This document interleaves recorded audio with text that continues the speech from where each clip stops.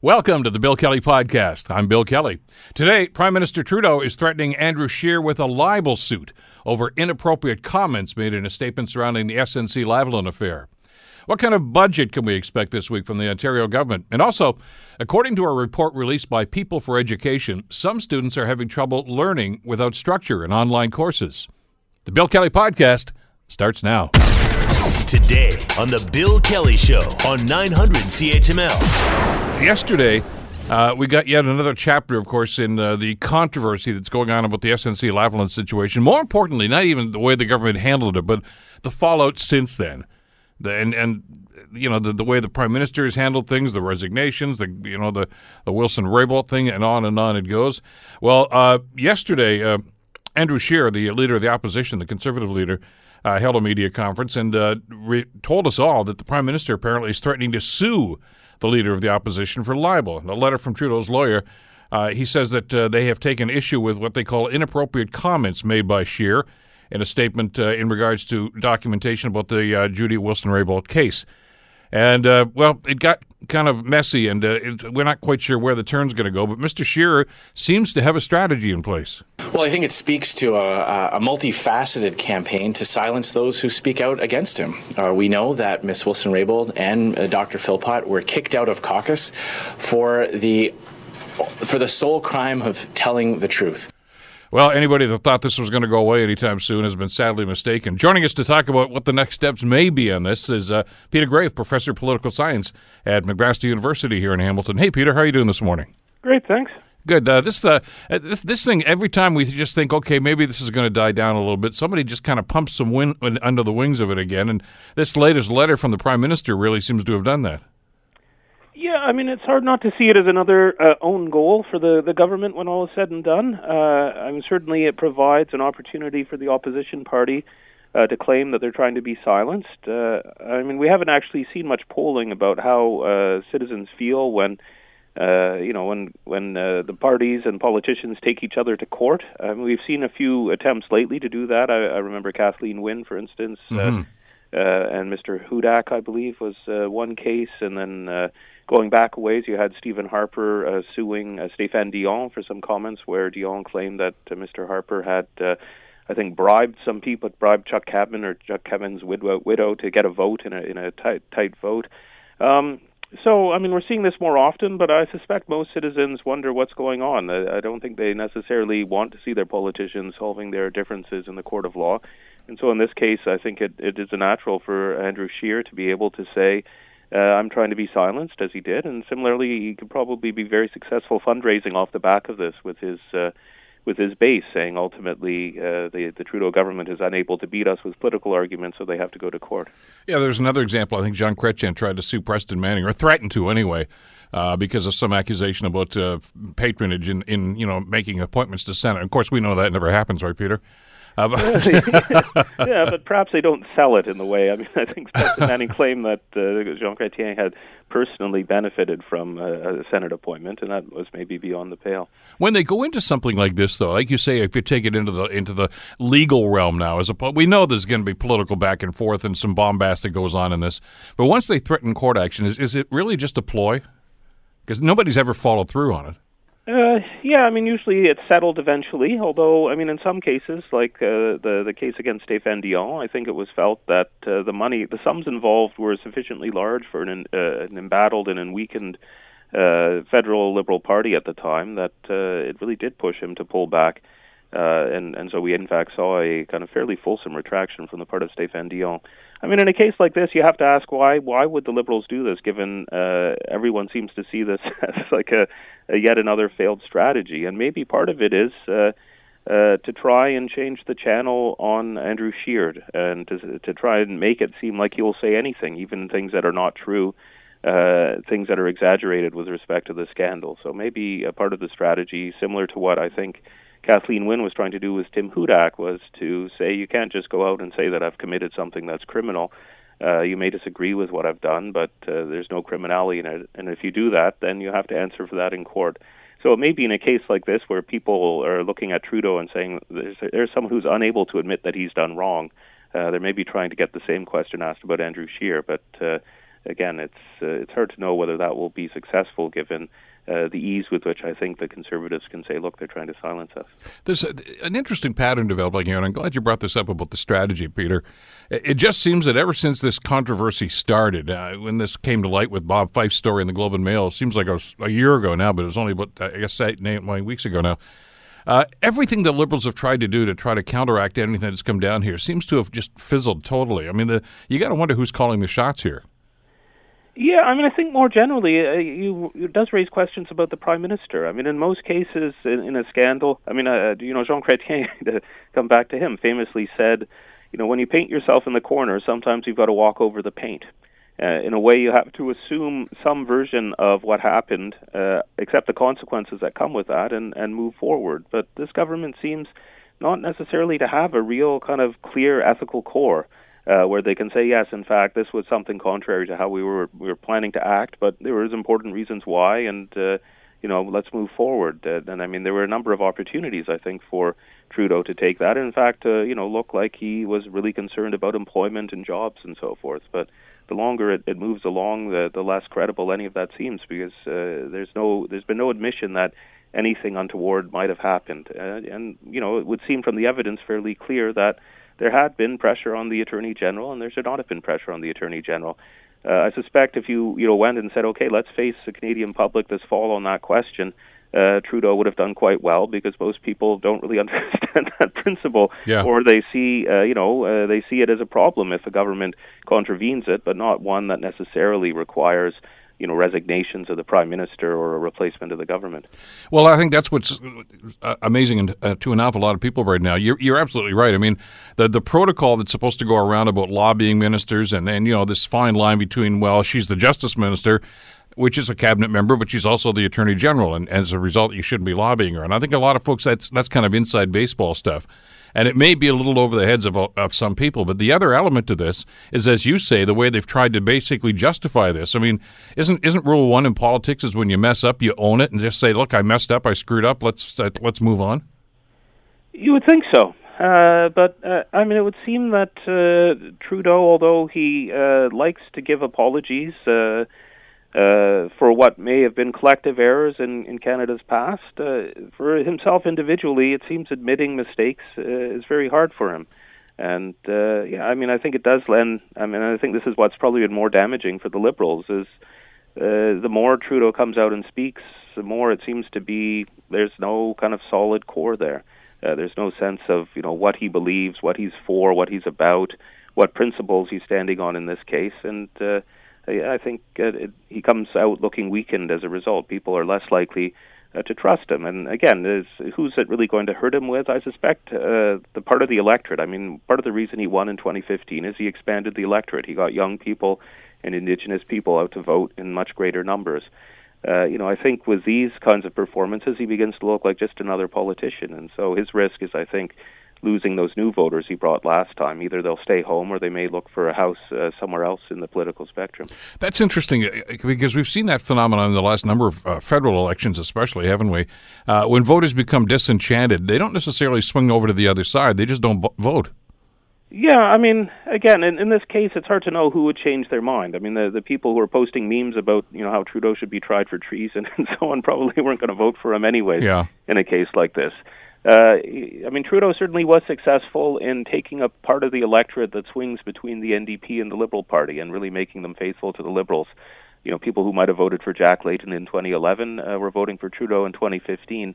Again, that's a piece of the electorate that he'll have to work harder to win this coming time, again, because I suspect that his way of presenting himself makes him look less like the champion of some kind of progressive and different Canada and more like, well, in fact, a not terribly successful politician, one who has a tough time telling the truth, but, doesn't even stick to one truth. Well, and there's a body of work here, I guess, that's, we can start adding on here, whether it was the India trip or the gifts from the Aga Khan, whatever the case might be. It's almost a belligerence to say, look, I know what I'm doing, just leave me alone. And he seems to have taken that sort of attitude with this, too. I think the pivotal moment in this might have been that Friday morning when he summoned everybody to the press gallery there in Ottawa. Everybody thought there was going to be an apology there, and we didn't really get one, did we? No, I mean, we've never really received a very full accounting of the story, I think, in part because they had acted in a manner that was contrary to the principle of the independence of the Auditor General. I think they're also probably wondering a bit if another shoe would drop, in the sense that there was plenty that wasn't illegal in this case, but nevertheless reflected poorly on the idea of government being, fairly neutral between us. I mean, the extent to which SNC-Lavalin was able to employ, such pressure, and to have, actors at the top of the federal government more or less at its beck and call doing its bidding, again, probably doesn't sit that well in terms of parts of the Liberal electorate who are a bit wary of that coziness with corporate Canada. Although in that case, it seems like, the NDP, which would be the natural party to capitalize on that, hasn't been that successful in pushing those ideas or that narrative forward. Yeah, this seems to be a two-man battle right now, doesn't it, between Scheer and Trudeau? Jagmeet Singh, I guess, has made a couple of comments on that, but he doesn't seem to be getting a whole lot of media from it.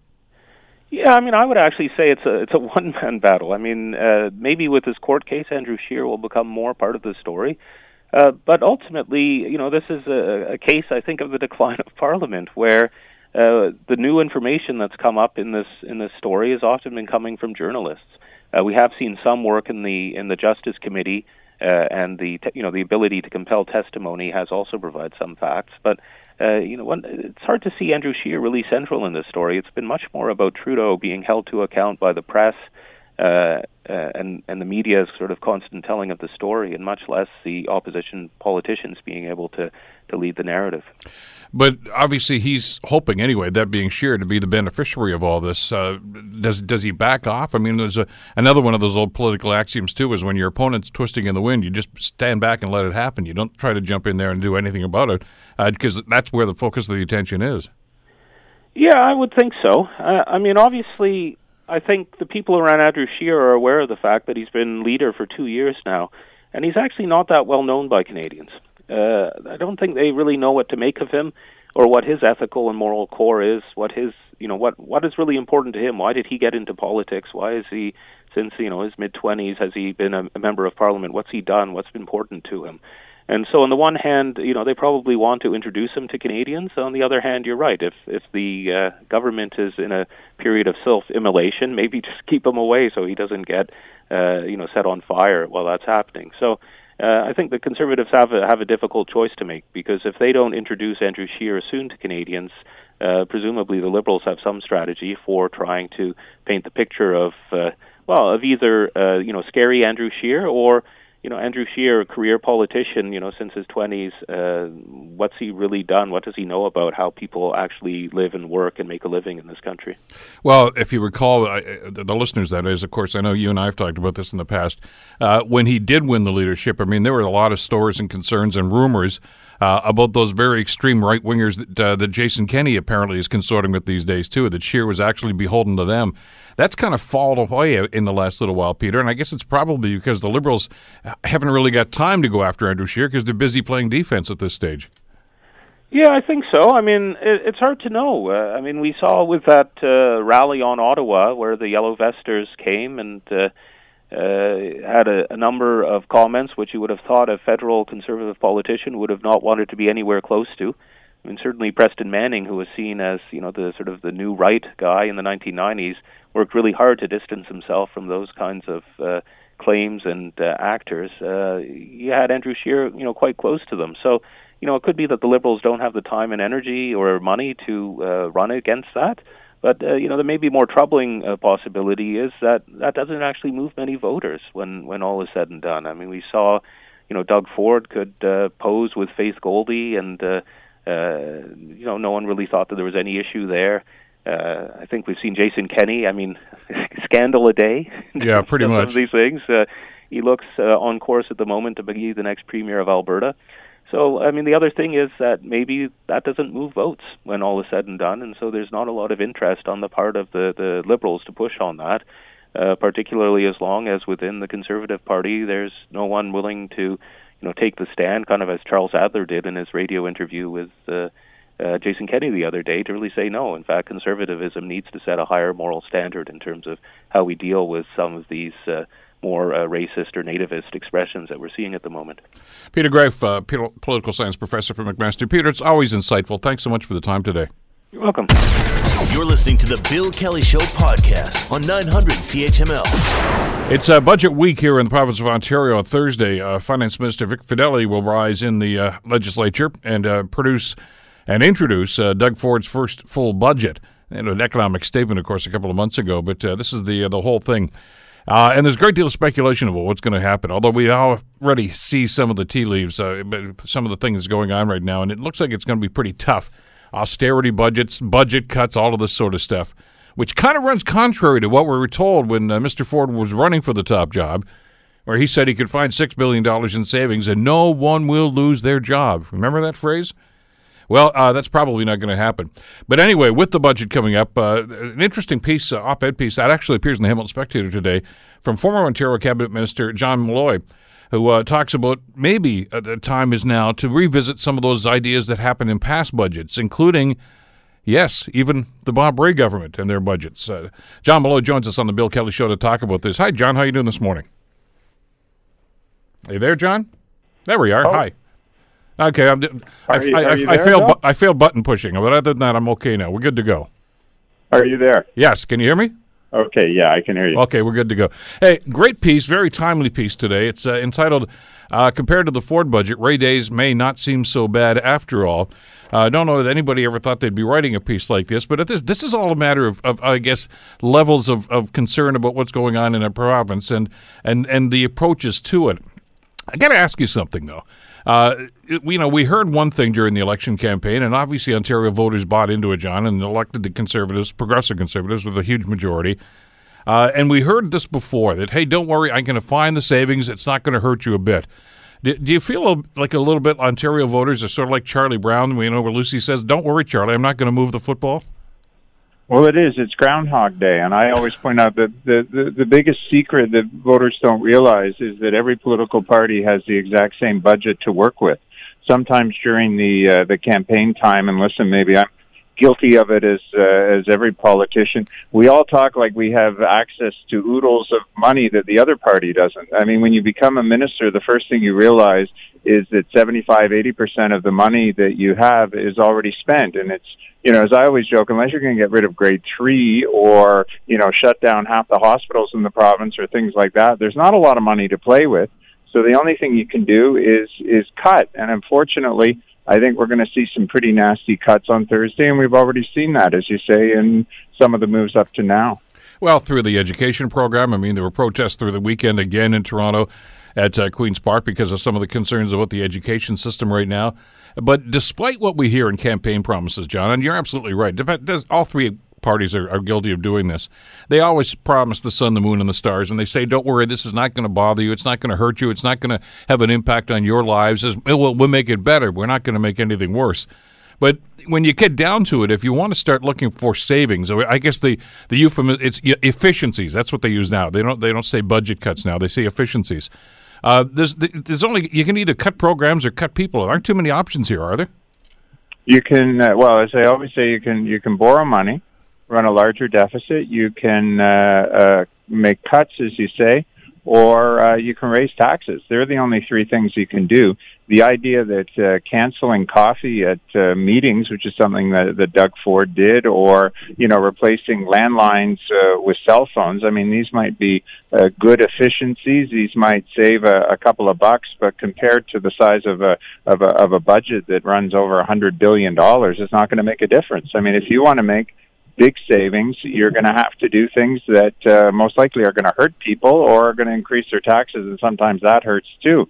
And what I get frustrated with is when you look at where they've started, they've gone after people that didn't vote for them. They've gone after the poor. You got rid of the basic income pilot. They've indicated, I think, some nastiness is coming in the social assistance front. They've gone after university students, after universities, after school boards.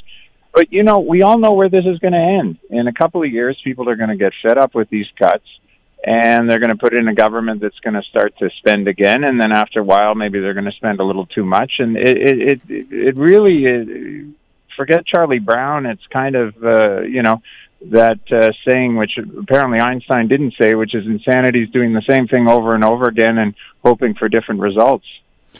But we're going to do it again this Thursday, notwithstanding the fact that we've seen this, as you mentioned, John, we've seen this act before.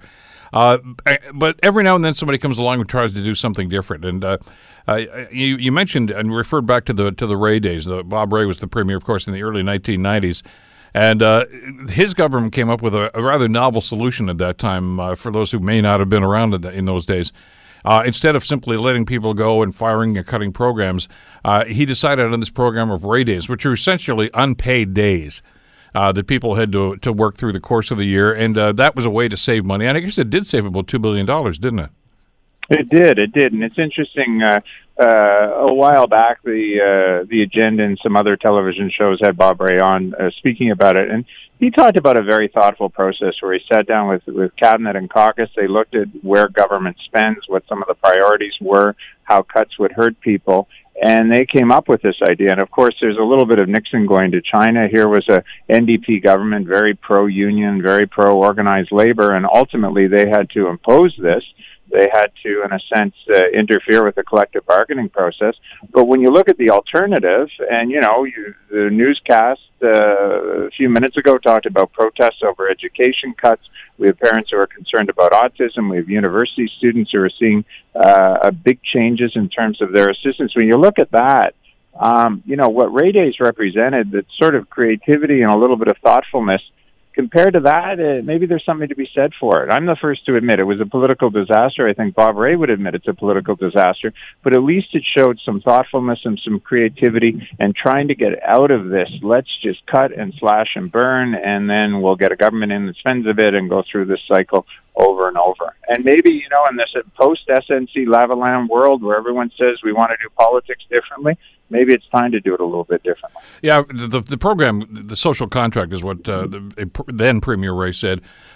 For civil servants, government workers that were making over $30,000 a year, they had to work 12 unpaid days. And that was the tag they called it, of course, was Ray Days. I got to tell you, John, I can underscore how unpopular it was. Obviously, it probably cost them the election in 1995, and typically we swung over to the polar opposite political end of things with the Harris Common Sense Revolution. But I know people today, John, that were affected by that still hold a resentment towards the Bob Ray and the NDP and say that they ruined it. How could they possibly do that? Because, as you say, it circumvented the collective bargaining process, which in their minds was sacrosanct. And as I point out in the column, I didn't want to get bogged down in the details of it, and I certainly admit that as a cabinet minister, I never had a group come to me and say we're being paid too much money. But I think there is a way, and maybe in this new world where everyone wants to do politics differently, that maybe we can capture some of the creativity and some of the thoughtfulness that went into it. When I think of a parent who's upset over what's happening with their kids trying to get assistance to university and college, and that's going to become more and more apparent as OSAP applications and things get processed. When I think of parents who are upset about their son or daughter being in huge classrooms, overcrowded classrooms in high school, when you think of the plight of people on social assistance, maybe something along the line of Ray Days, maybe something where there's some sort of negotiated settlement might have a little bit more appeal in this day and age. I mean, if they're the two alternatives, it's a debate that's worth having. Well, and again, I, as you said in the piece, it's not as if we're advocating and saying, hey, that's what they should bring back the Ray Days. I'm not suggesting that at all. I think what you're suggesting here is let's do some outside-the-box thinking instead of the usual, let's just start slashing programs. And I mean, I fear I'm sounding too naive as someone who actually sat around the cabinet table, but sometimes I think if you could sit down with the stakeholders, so I was a minister in charge of colleges and universities. If you sat down and said, look, this is the target, this is where I got to get, what can we do together? What are the areas where, there may be some room to maneuver? Are there some things that we could do that could give you a little bit more flexibility that might make it a little bit more palatable? That sort of discussion. But I don't see this. I see Thursday not only being slash and burn, but a little bit of bravado. The horrible liberals and reckless spenders, and we're going to come in and it's going to be slash and burn, and it was worse than anyone thought. And you could write the speech right now. We all know what they're going to say, and that in the context of Doug Ford, I believe the quote was, "You could sneeze at Queen's Park and find billions." Well, they haven't found billions by sneezing. I mean, they canceled free coffee at meetings. That didn't find billions. So now they're going to have to go after programs and services that are going to hurt people. And it's going to be a bit of a mess when we wake up Friday morning. And I just want to cry uncle. I don't know if this is the way we need to do this from now on. No, but you're right. There's a pattern here. It is Groundhog Day because it's the same thing over and over again. Because I can remember talking to Bob Ray back in those days about his justification for this. He was here in studio. We were talking about this. And, of course, we saw the howling from the unions as a result of this. No way you're going to make us work for free. But then, Mike Harris came along, and then 7,000 nurses lost their jobs. And, I asked one of them rather poignantly, I said, well, do you want the Ray days back? Because it's a little too late now. It didn't look so bad after all. And we're heading for this again, aren't we, John? Yeah, I mean, it is, and we're going to go through it. And I suspect, who knows what's going to happen the next election, but people are going to start to sour on it. And, we're going to have a new government. And listen, when I came in 2003, and this may, you can accuse me of being overly partisan, but when we came in, there were a lot of groups and organizations that had suffered through the Harris cuts.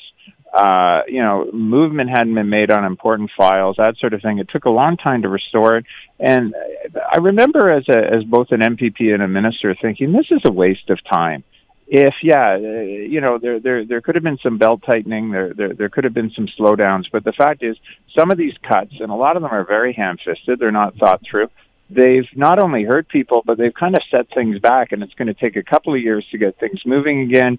Why do we have to always waste so much time trying to undo some of the damage that's done? There must be ways, more creative ways to do it. And again, it may be a slowdown, it may be a freeze, it may even be a little bit of a reduction. But if it's a little bit more thoughtful and a little bit more creative, and it doesn't seem to just be aimed at those groups and organizations that maybe are not on the government's Christmas card list, I think it makes for a better province over the long term. Where can you find something in this political bag of tricks, though, John, that's going to be innovative? Go back a generation or two in politics. I mean, the government at that time tried wage and price controls after a federal election. That didn't go over very well with a whole lot of people, as the Ray Day situation was. Where can we get this outside the box thinking? I mean, it doesn't seem as if there's a whole lot of creativity going on at Queen's Park these days. Well, I think there's three things. I mean, first of all, you have to develop a level of trust between the government and some of these stakeholders, and obviously some of the rhetoric out of Queen's Park, some of the rhetoric from the election doesn't help. I think the second thing is you've got to be honest and transparent as to where you want to go in terms of the spending cuts and the reductions that are needed. And then third is you have to develop some sort of consultation, which actually brings together the stakeholders in a way where, there's an open exchange where there's a bit of accountability on both sides. The third, what I'm saying, it may sound impossible, but it has been done. It's been done often on a smaller scale. We had changes in Ontario to the Condominium Act. Again, probably a little bit obscure unless you live in a condo or own a condo building or a condo unit. And I remember there was a very robust system that was put in place where they brought together all the stakeholders. There was a lot of exchange back and forth. It wasn't this typical, let's have a church basement with Timbits and bad coffee and everyone can stand up and complain at a microphone. Let's bring together university presidents or college presidents and say, look, these are the types of reductions that we're looking at. How do we get there? I mean, I used to hear from stakeholders, and, it's time for them to put their money where their mouth is. Stakeholders would say to me, you know what?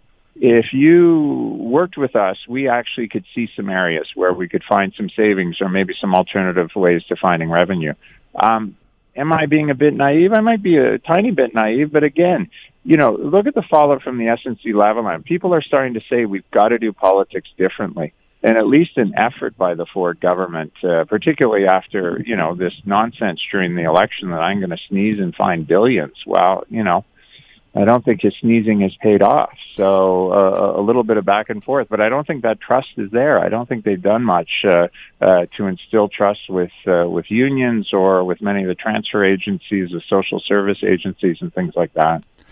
You talked about the winners and losers, and there's going to be a list of winners and losers, of course, after the budget on Thursday. Is it because, John, political parties, once they take government, are guided too much by political ideology as opposed to pragmatism? Because this government's spending lots of money, despite what he wants to say. We don't have money for education, but we've got $30 million to fight the carbon tax program. We're going to fire the board of directors for Hydro. That cost them millions in compensation, and on it goes. So it's just a matter of where they feel that they want to spend the money as opposed to the previous government. Yeah, and it's a lot of it's short-term thinking. I keep going back to the student assistance, and again, I was the minister in charge of it for over 4 years, and I don't think parents and students have realized what a big change this is going to be. This fall, there's going to be students who won't, quite frankly, be able to afford to go to college or university. There's going to be students taking on a lot more debt and things like that. It's very, very short-sighted of the government because we want to have a highly educated workforce. Some of the cuts around social assistance, some of the ones, there's been some minor ones announced. Certainly the basic income was a major one, but I think there's big ones coming. They've signaled that. What's that going to do? That's going to fill our emergency rooms. That's going to put a strain on our justice system.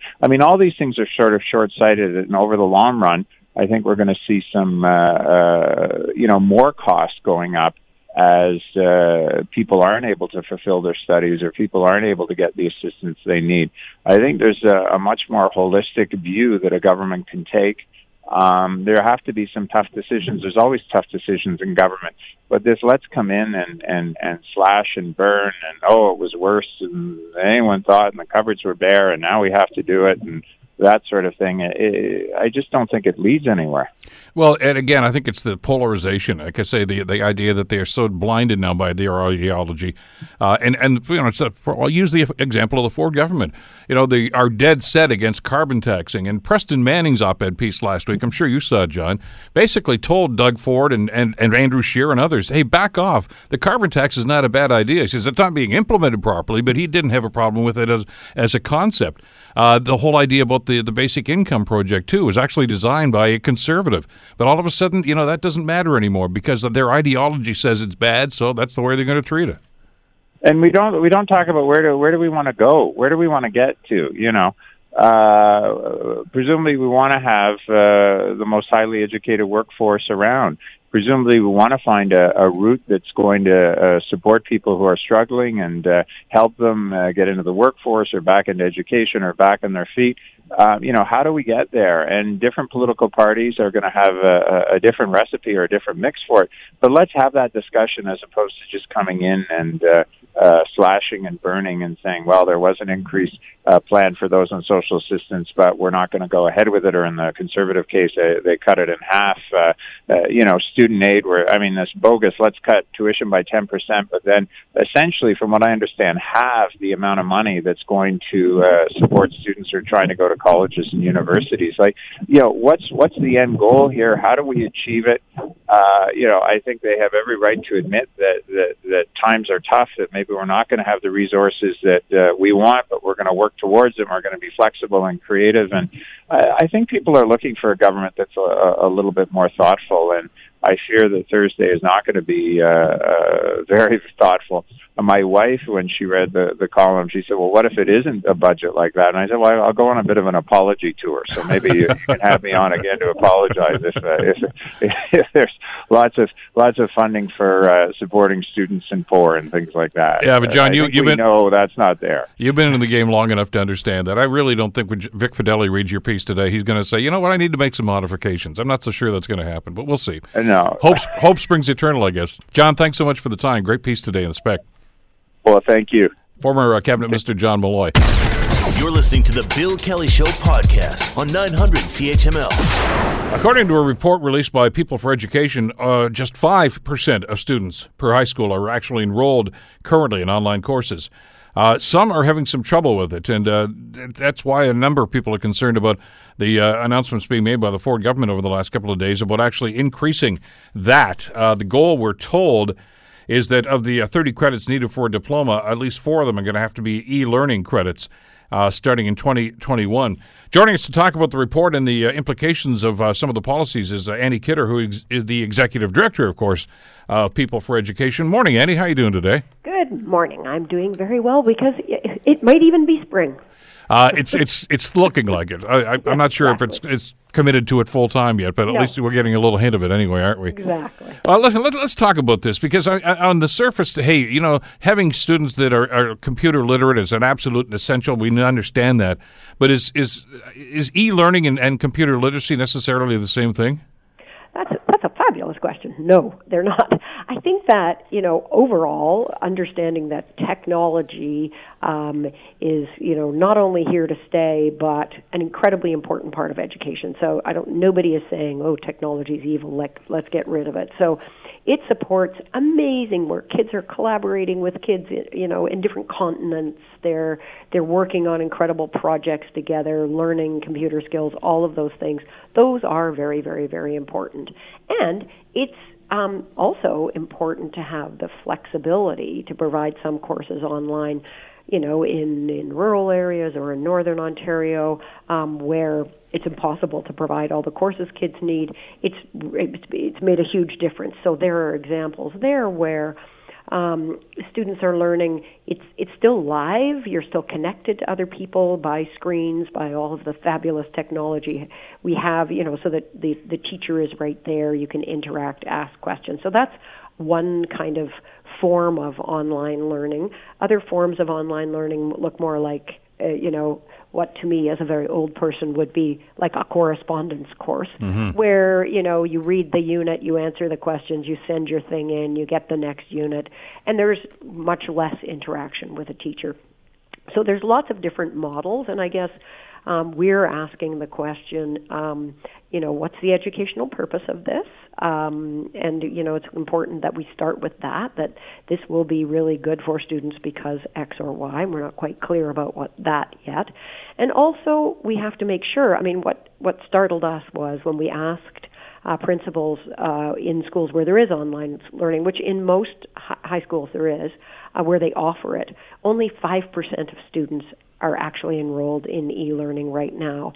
So to try to go in basically a year and a half from 5% to 100% of students, that is a very, very, very big leap. And we want to, so we're suggesting that in fact the province should consult with principals, teachers, academic experts to understand what kind of supports need to be in place. Are there some subjects that are impossible to do this way? Are there some students for whom e-learning just doesn't work? But basically we're saying we need to know a lot more. We need to move cautiously in this particular area. Yeah, I was talking to a teacher about this over the weekend, and they liken this to saying this is like saying you have to pass the course, you have to be able to ride a bicycle while you're doing this. Not all kids can ride a bicycle, and not all kids are going to be good at e-learning yet. It's going to be a requirement. Yeah, so I think probably a lot more kids can ride bicycles than do. Probably, yeah. So and I think, but it's important. We all have to be careful that we're all just going, no, this is terrible. That we don't just react to things, and that we actually say, look, we got to learn a lot more first. So and it is a little bit worrying that these announcements are coming a little bit like we've already decided this is what's going to happen, and we're just suggesting let's slow down a bit and let's really, really talk to teachers, to experts. Ontario has incredibly wonderful education, researchers in our universities. Let's ask them, how has this worked in other jurisdictions? And again, fundamentally, it has to have a good, strong educational purpose, because if it's just about saving money, it's not a good idea. But if there are other ways of supporting this and it's leading to different kinds of learning, then we should explore it. But we just have to make sure that we've looked at it from a lot of different angles first. One of the things that caught my eye, and I wanted to get your read on this if I could, Annie, the fact that as you guys did your research on this, People for Education, only 5% of students are taking these courses, these e-courses now. Why so low? Well, that's also a really good question, and it's funny because I remember the first time that we asked this question, and we talked to somebody, a civil servant in the government, whose job it was to encourage people to do e-learning. He was so upset at how low the number was, because they really would like more kids to do this. There are some courses that work really well this way, and so it made him very sad, I could tell, and it's gone up only a tiny amount. I mean, that's the other thing, that we've been looking at this for nearly 10 years now, and it's gone all the way from 2% to 5%.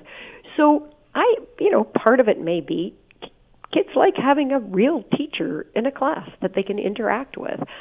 So principals say, they offer these courses, and principals say, but not all students are successful in them, and it really depends on the class too. So something else completely would have to happen to move these numbers, but you would have to make the courses themselves incredibly attractive, and also figure out a way so that kids are supported to take them, because that is a very small number, and it's obviously, for whatever reasons, we need to ask students why they aren't taking them now.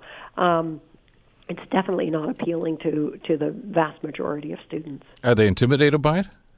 Well, I don't know. I mean, again, we would have to ask them that. No, it's probably, why would I want to? Why would I want to take a course online when I can just walk down the hall and take it? And I'll be with my friends, and for them too, it's, what's the value of me taking a course online? You don't sort of want to understand that. And, so for some kids, it may be just a totally unknown territory they don't want to go into, which case, let's figure out a way to support them to do that. And I guess that what all this brings up is, these are all the things we don't know, and we need to make sure we do know them before we implement this. Well, and like you say, I'd like to see a little more meat on the bones before they simply move ahead and say, this is the goal and we want to do this within the next year and a half.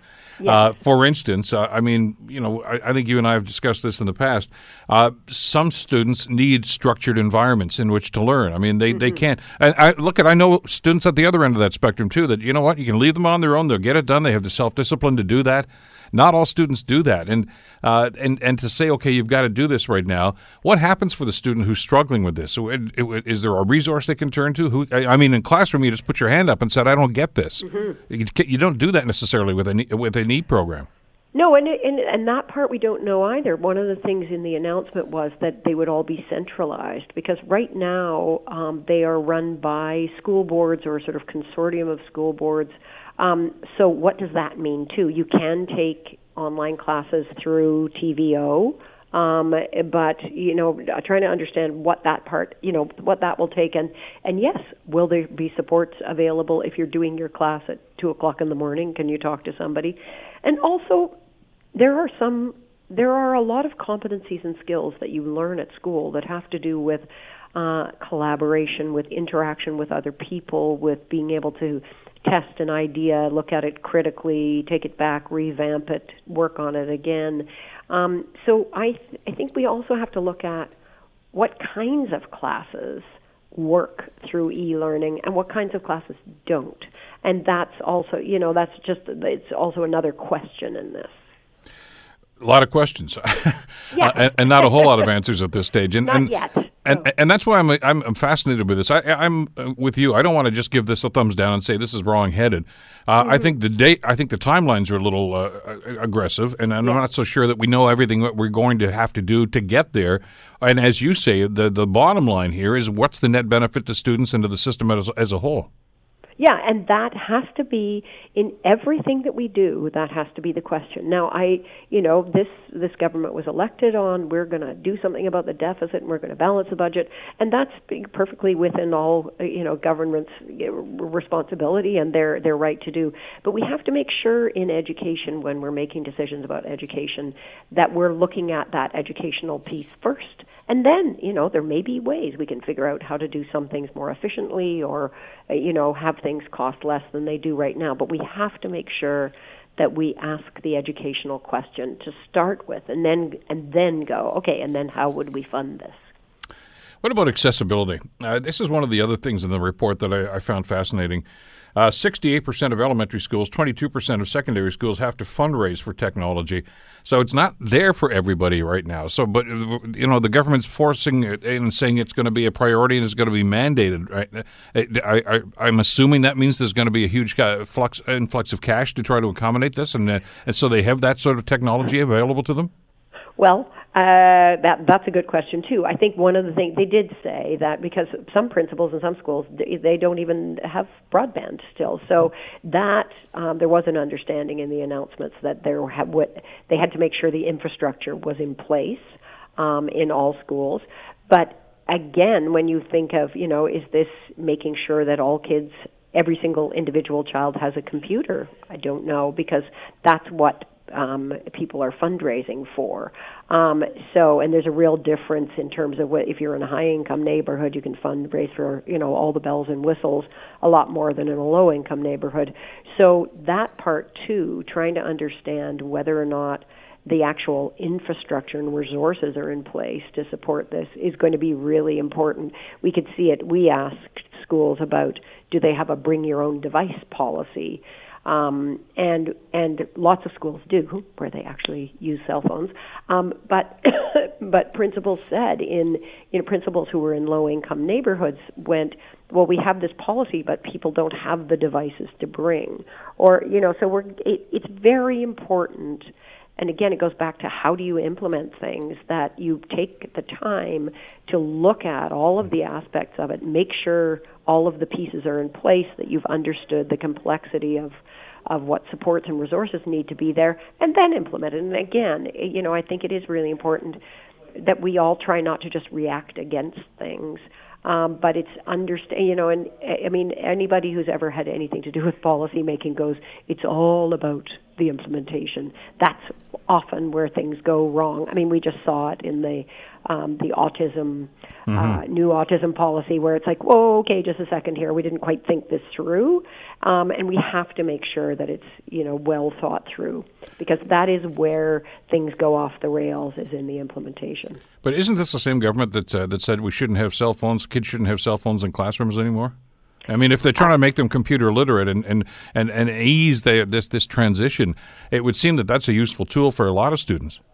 Well, and we did ask about that. So we asked about, we wanted to find out in individual schools, how much are teachers using cell phones or, whatever they're called, tablets, there you go, for students' work. And in 2/3 of high schools, they're using them every single day. So, we have to think about that too, about, again, it's technology. So yes, cell phones, but all of us adults too, are distracting, are addictive, we all, maybe I'm speaking too personally here, I have my own cell phone problem, but teachers are using them, because kids are on them all the time. So this is all part of, it's 2019, how do we embed all this in school, rather than going, cell phones are evil, let's get rid. They're not going to go away anyway. And I think even the policy to ban them says, unless you're using them for educational purposes, and they are being used for educational purposes. And so it's all part of, it's all of a piece. But we do have to understand that the potential in using technology in education is huge. It's not a replacement for teachers. It's not a replacement for that relationship that's a core part of learning, but it really can enhance learning. Well, and that's what this debate has unfortunately come down to, where, some of them that are supporting the government's initiatives here are simply saying, well, the pushback they're getting from parents and teachers now is because teachers are worried about their jobs, which I think is totally untrue. What I'm concerned about is I still think, and I'm not so sure the government shares this, that teachers still play a very integral role in education. And when you hear about teaching positions being eliminated and more e-line courses as opposed to in-classroom stuff, you get a little worried about where their focus is here. Well, and sometimes there's a danger in doing too many things at the same time. And then there's a tendency, and you can look at it in e-learning, to kind of lump everything together and go, is this a conspiracy, or is this all about cutting funding? And it isn't all about cutting funding, I don't think. But it is that's again where we have to watch on the implementation piece. implementing a lot of changes at the same time is hard, and it's especially hard on the people working in schools. I mean, we've been talking to principals in schools all over Ontario for years, and that's one of the things that they talk about is, I don't want another new policy or another new thing to implement on top of everything else. And they're not, it's not a knee-jerk reaction against change, but it is to say, please, can you keep track of how many new things you're kind of loading on us, and give us a little breathing room to make sure we're implementing them properly. So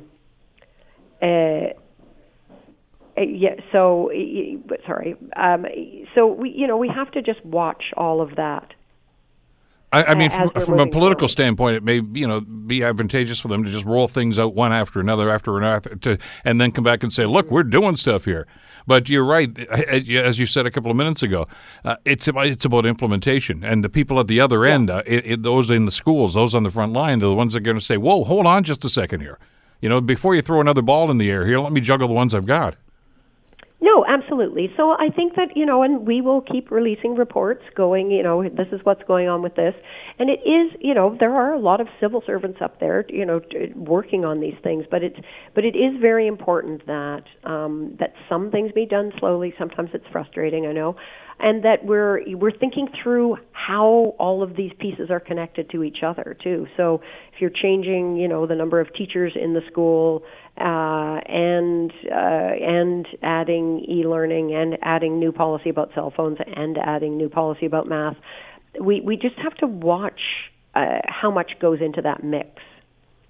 And the impact it's going to have on the students too, not just the teachers. Yeah, exactly, because that's on the students, because that's really what we need to be caring about.